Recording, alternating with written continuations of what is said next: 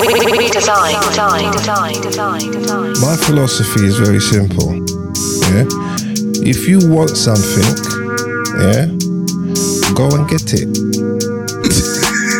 Yeah, it ain't no more complicated than that, because when you tell yourself that that's unattainable, it's unattainable. You're not gonna get it. Yeah. When you tell yourself, I can get that and I'm gonna have that, yeah, you know, and you're prepared to put the time, effort and energy into getting it, you'll get it. You know, that's how the universe works. And that was your Monday motivation from Sting. If you don't know who Sting is, he's the guy responsible for the legendary pirate radio station Deja Vu FM, events like Telepathy. If you were a Stratford Rex or EQ raver back in the day, you'll probably know who he is. So yeah, shout out to Sting, shout out to Funk Butcher as well. That was a clip taken from his recent episode of the Houseology Voices podcast. Make sure you check that out. But yeah, if you want something, go and get it. What are we talking about in this week's podcast? We're talking about Instagram. Listen, Instagram are snatching wigs and souls across the globe. Sounds a bit corny, but that's exactly what they are doing. They are coming for world domination. Facebook Inc. are not playing. There's a lot of things going on with Instagram at the moment, so we're going to try and talk about some of those things. Obviously, you know, the like count thing has been a very hot topic recently. More to do with that. And also we're talking about free broadband being offered by the Labour government. You know, election time is round the corner. Jeremy Corbyn has got this very bold claim that he can offer and roll out free broadband to UK citizens. How viable is that? Also, streaming wars intensify. I feel like I talk about streaming wars a lot, but we're going to be talking about the launch of Disney Plus and when it's coming to the UK as well. All of that and more coming up after the intro.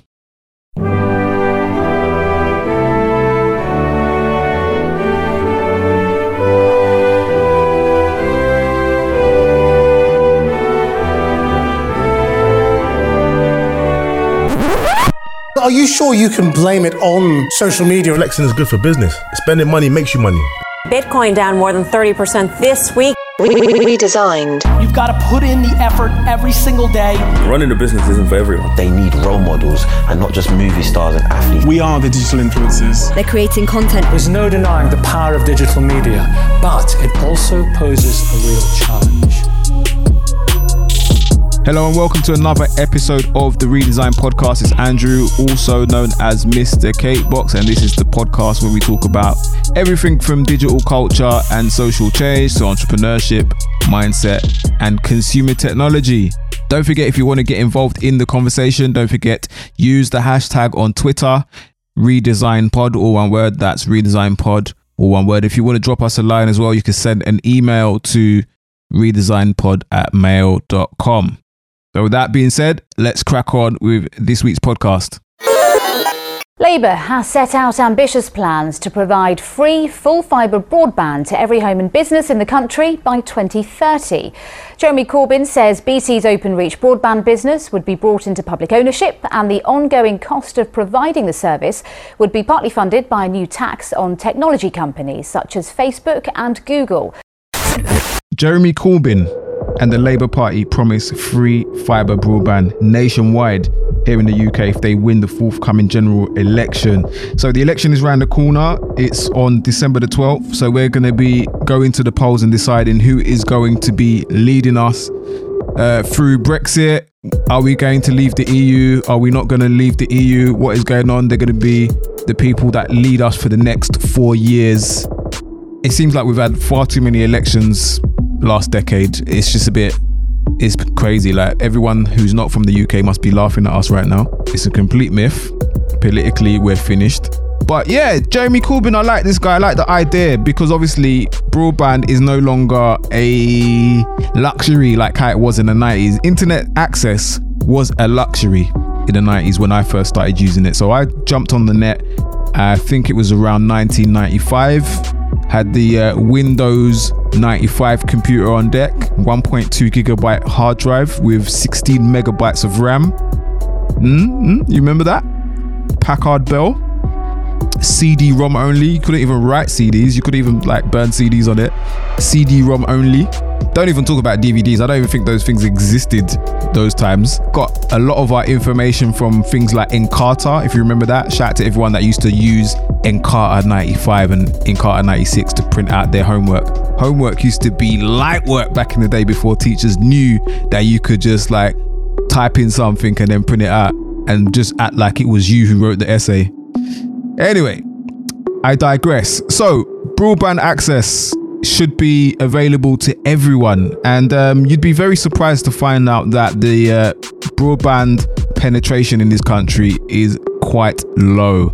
Now, according to the stats coming from a most recent report from Ofcom, they state that full fibre networks now cover just 6% of UK premises, and while it's still low, that figure is double what it was a year ago.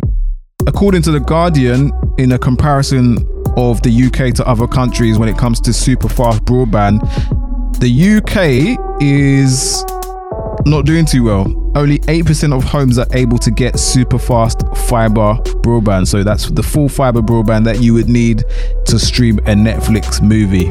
If we're talking about full fiber, that is kind of like a minimum requirement for like accessing TV services, and not forgetting that, you know, depending on how many people you have in your household, you're going to need a faster connection. So just a normal, what they call broadband connection, they used to call that broadband from when it was like 2 megabits per second. That's not fast at all, considering how much content is on websites, and basically the demand for traffic is a lot higher. You're going to need the internet to be a lot more rapid than that. So the Labour Party are using that as one of the pillars to kind of entice people to vote for them. So they plan to nationalise part of the BT. If you don't know what BT is, BT stands for British Telecom. It's one of the, you might say it's the main provider of telecom services here in the UK. And they plan to nationalise a part of BT called Open Zone, and they're responsible for all the connections, the new broadband connections and the infrastructure behind it. And they're also going to be taxing large tech firms such as Amazon and Google and Facebook. So they plan to deliver free broadband to every house and business in the country if they are elected. And this was pledged by Jeremy Corbyn just this Friday, speaking in Lancaster. So here it is. A Labour government will make broadband free for everybody.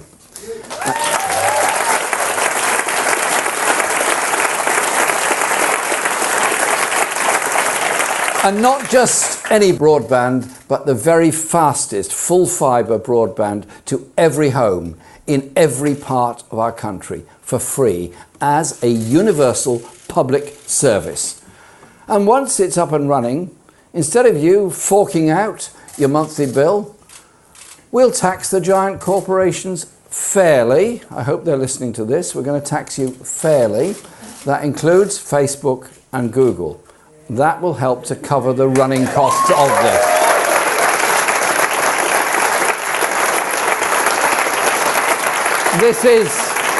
This is a policy for the many. Making broadband free and available to all will open up opportunities for everybody.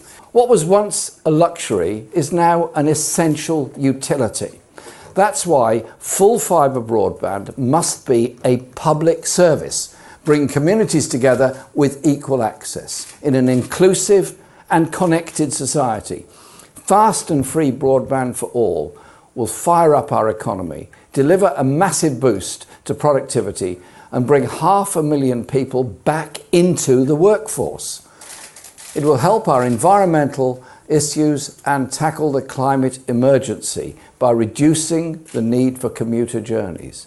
And it will make our country fairer, more equal and more democratic. So does that mean, because I mean, like electricity and gas, those are essential utilities. Does that mean that we can, if Labour are elected, we don't have to pay for gas and lecky? Hey, if that's the case, yeah, I am voting Labour all the way. What are your thoughts on potentially having a national public service for broadband. What are your thoughts on that? Personally, I don't mind. I think it's a great idea as long as it actually does what it says on the tin, as long as it's fast and it's like fit for purpose. I use the internet for my business, sending like really, really large files. So I send video files, obviously files for graphics and stuff like that. It needs to be reliable, and I might even need it to be faster than what most people are used to. So as long as it's fit for purpose, I don't mind. Or as long as it doesn't stop people from paying for additional speeds or services, then yeah, why not? I'm all for it. We take these things for granted. Watching Netflix, we take that for granted, but you can only watch Netflix on your TV if your internet connection is up to par. Because if it doesn't, it just all falls to bits. If you've got your partner in the other room watching YouTube, and then you try and stream Netflix, and it just looks all whiffy, then it's because your internet connection is not up to par. You need a fully working fiber connection for all these things to work, and only 8%. This is crazy. 8% of homes are able to get it, compared to Portugal, who has full fiber with 89% penetration. This is crazy.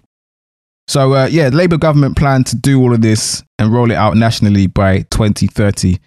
I don't know, can they do it? You know what's also funny? No one's really talking about 5G.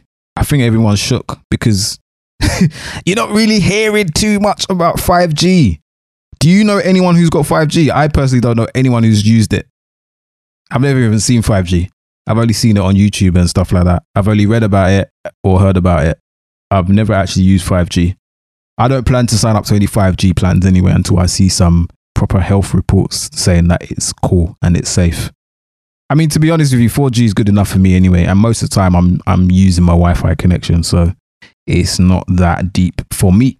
Some other interesting stats from ons.gov.uk. 87% of all adults use the internet daily or almost every day in 2019. That's no surprise really, as when we wake up in the morning and roll over, the first thing we grab is our phone. Also in 2019, for the first time ever, more than half of adults aged 65 and over shopped online at 54%. Do you know how crazy that is? People that are like, oh no, I don't want to use the internet. What is this internet thing? Yeah, they're shopping online as well. No wonder why the high street is suffering like this. The high street is in bits. And also, another interesting thing, the percentage of people who make video or voice calls over the internet has more than trebled over the past decade to 50% in 2019. So we're talking calls over Skype, calls over WhatsApp, so WhatsApp video calling, and also FaceTime. It's a real thing now, and now you've got this new thing called Facebook Portal, which is kind of like a living room based TV camera device. It kind of just sits in your front room, kind of like an Alexa box, where you can do video calling without needing to use your phone or your laptop. The future is definitely here. If you haven't watched this TV series called Years and Years, I think it's by BBC, you should go and check it out. Very futuristic. It looks like a very accurate representation of what the future will be like in terms of technology and even the political climate. It's a bit scary, but check it out though. It's called Years and Years. Yeah, video calling was standard. So moving away from mobile phones and using more voice activated smart connected devices in the home. So check it out. I'll probably leave a link in the description of this podcast for you to go and check that out. I always like to share resources and things that I've watched along the way that kind of help shape my content. So yeah, go check that out.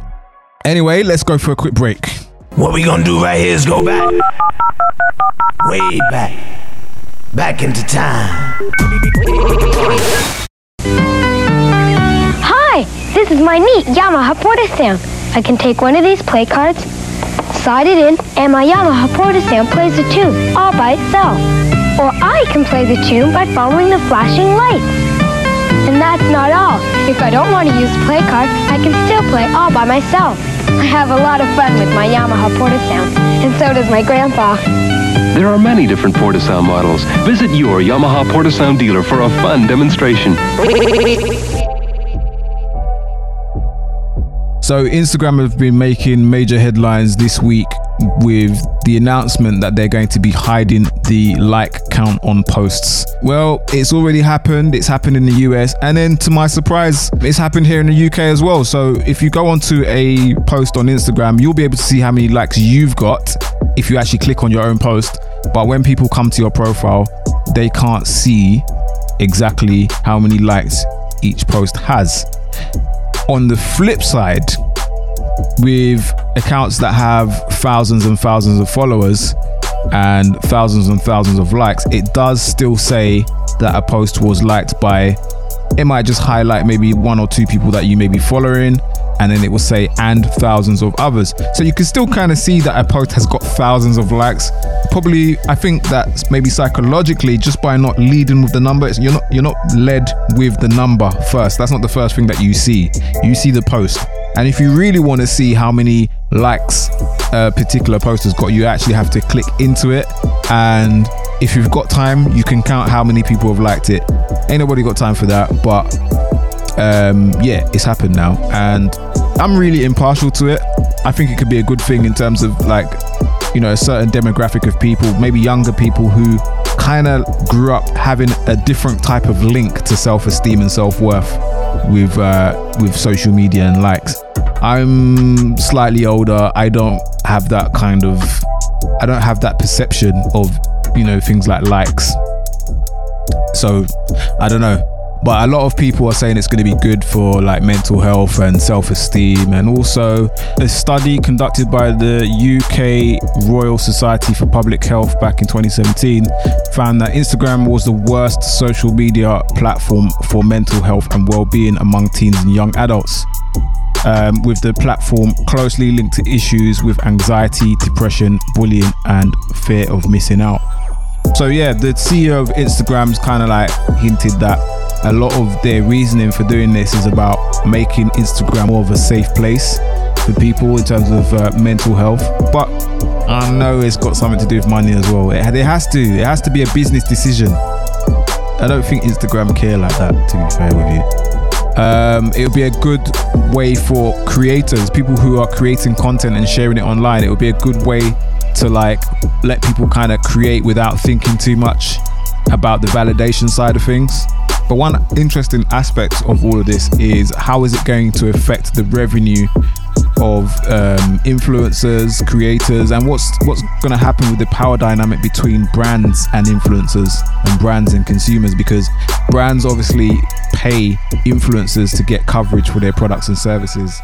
And what is Instagram going to do about the metrics? Obviously the metrics are important. If you're investing in advertising, if you're looking to pay someone to advertise your product or service, you want to know how much coverage you're going to get. You're going to know what is the potential of hiring a specific person. Are they reaching the audience that you want? All these metrics kind of used to be on display for the public. I know Instagram are not stupid. They're not stupid at all. So could it be possible that Instagram or Facebook is going to offer these metrics on a subscription basis to brands, so brands can actually purchase the information? So if they want to know how much engagement a particular account is getting, perhaps they may pay for some sort of subscription. I don't know. Might be a possibility. I've seen that idea floating around in the like comment section of various YouTube videos about the subject. I don't know. What are your thoughts? Let me know what you think is going to be the outcome for influencers, brand deals and stuff like that. What do you think is going to happen? Instagram are not stopping there either. They've created so many new filters this week. It's unreal. So many different filters. They're going deep with the AR, which is augmented reality. It's become very easy to create stuff on Instagram. If you're a creator and you're into visuals and stuff like that, Instagram has definitely solidified themselves as the platform to be on in 2020. If you can master Instagram, you'll do well. So there's no more pressure anymore. The likes have been taken off. I think it's a good time. I think it's a good time to actually like establish your own brand, figure out what works for you and your audience, and kind of like build your own lane, and there's no excuse anymore to kind of like get the attention. People are looking for stuff that's new, authentic, and you're not going to be judged based on the amount of likes you've got. So let's see where the real creators are at. Let's see what happens in the next 2 to 3 years. No one can complain about likes anymore. So yeah, let's see what happens. So Instagram has launched a new mode called Create Mode, and this basically allows you to combine interactive stickers, doodles, drawings, photos, text, and all that stuff on your posts. You can do a lot more interactive stuff on there. You can be a lot more creative, and there's just so many of them. It's impossible to keep up, but you've got no excuse to not be able to find your own style and create something now. So yeah, enjoy creating out there. If that's your thing, if you are trying to build a personal brand, or if you've got something that you want to promote or an event, you got to really dig into, like, there's a lot of stuff to learn now about Instagram and how to use it. I'm probably going to do a section where I talk about different apps and different things and different tips and techniques that you can use to like create really engaging Instagram stories. And going to be studying some different strategies on how to grow. I haven't really paid my Instagram accounts very much attention recently over the last few months. Main reason for that, because the business has been quite busy. So I've been very busy with client work. Well, that kind of shows you that you don't always need to be popping on social media to make money.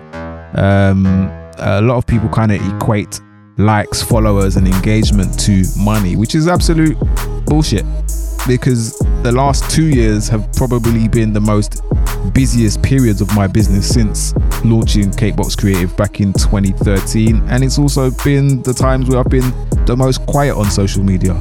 So that's definitely something to think about. And also, there's an app called Like Patrol. You remember a few weeks back when Instagram suddenly pulled the plug on the following tab, exposing people's activities. Now, this app is the devil. Oh my god, this app called Like Patrol, I've never heard of it up until a couple of weeks back when I found out about the following tab disappearing. Yeah, so it's an app called Like Patrol. It was recently removed from the App Store after Apple sent them a cease and desist letter for policy and data collection violation. So basically, if you don't know what Like Patrol is, it's an Instagram stalking app. Kind of allows you to look at what specific people are liking on Instagram. So you could look at someone and find out what post they're liking, whose post they're commenting on as well. It kind of like allows people to keep a constant eye on other people's activities, and people actually pay for this service. So paying subscribers can get notifications each time there's someone on Instagram they follow has liked or even commented on a photo. So yeah, very, very commonly used. It says in the article that basically it offers individuals a service that allows them to check on who their partners were interacting with on Instagram. Now, the founder of Like Patrol, Sergio Quintero, said that he's going to do everything he can do in his power to get the app back on the iOS store. Yeah, this is amazing that these kind of apps even exist. I don't know. What are your thoughts? Do you think there's a place for apps like this? Do we need things like this? Hit me up on Twitter. Use the hashtag RedesignPod, all one word. Things that make you go, Did you know that the first touchscreen mobile phone was released back in 1992? Yeah, it seems like touchscreen phones have been around not too long. A lot of people think that the first touchscreen phone was either the first iPhone back in 2007, the iPhone 3GS, or the Samsung Toco. Go and Google the Samsung Toco. That was probably the first touchscreen phones that I had. It was a work phone that was given to me. Absolute dog shit. But yeah, it was a phone called the IBM Simon. The IBM even make mobile phones.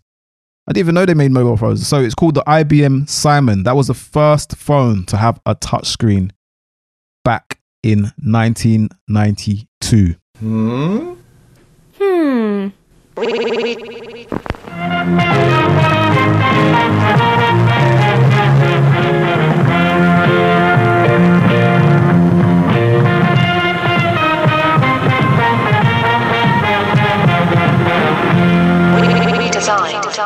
designed. Right. Who said streaming wars? What's going on with the stream? What's going on with the streaming wars? So Disney Plus has launched. We're always late to the party. We always get no invite to the party. Apparently it's doing extremely well. I think they got about 10 million subscribers. 10 million new subscribers just in week one of launching. But we've got a UK release date finally. We're going to have to wait a very long time. We're not getting Disney Plus until the 31st of March. But yeah, the Disney Plus service is looking very good. Yeah, things are intensifying. Are Netflix rightfully worried? I don't know, maybe so, but they just signed a new deal with Nickelodeon as well. They're talking about introducing new original content from Nickelodeon based on past catalogs, so having like little spin-off shows from SpongeBob. I don't understand this whole SpongeBob thing. That is something I never watched. Like back in the 90s when I was a kid, and I used to watch Nickelodeon from like 4 p.m. to about 7 p.m. I never cared about SpongeBob. I think my favorites were more like Ren and Stimpy, Rugrats, Kenan and Kel, and I liked a lot of the Cartoon Network stuff as well, can't lie. But yeah, anyway, I'm talking too much about my I think I'm overly nostalgic right now. I need to relax. But yeah, Netflix has just signed a deal with Nickelodeon, so Netflix are not taking this lying down at all. They're really not. But yeah, will you be signing up to Disney Plus? How many streaming services are you signed up to at the moment? Yeah, let me know what your thoughts on that are. So just looking at it, it was actually in one day that Disney Plus got 10 million subscribers. Not even in the first week. It was only like one day that they launched. It'd be very interesting to see how this all pans out, to be fair. Oh yeah, Rocko's Modern Life was another one that was Let's jump to a quick snippet to Reed Hastings, the CEO of Netflix. Is he the CEO?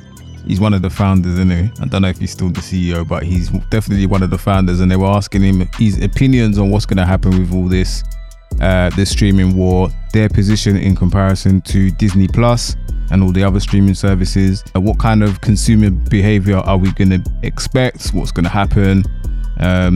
Yeah, he seems quite optimistic, but listen to what he had to say. And so my question is, now that you see what's happening in this ecosystem, an ecosystem which you effectively have created or at least inspired, what you think is going to happen. You look at Disney Plus, you look at HBO Max on one side. You obviously have Hulu still in the middle of this. Huge, yeah. Apple. What does it look like to you? So there's a lot of competitors all throughout the world, but if you're asking in the US market, YouTube, Hulu, Amazon Prime, Netflix, all launched 2007, 2008, so 11 years ago. The four of us have been, competing hard for all this time. And then everyone's realized, wow, this internet thing really works. And consumers are enjoying it. And so now all the major media companies are investing in their own services. And it's great for consumers. There'll be some more competition for us, but we've already got a lot of competition. And most of it is people will watch less linear TV and now watch, say, Disney content on the Disney Plus service. So do you think, I guess the real question though is, do you think that people are going to make decisions and say, I'm going to either do Disney, or I'm going to do Netflix, or I'm going to do HBO Max, or et cetera? Not in terms of subscribing. People will subscribe to a couple services the way that they subscribe to a couple news services. But then on terms of time, that's the real competition. The tricky thing in this streaming war is, Apple and Disney's not going to break out revenue for the service. And you'll hear some subscriber numbers, but you can just bundle things in, so that's not going to be that relevant.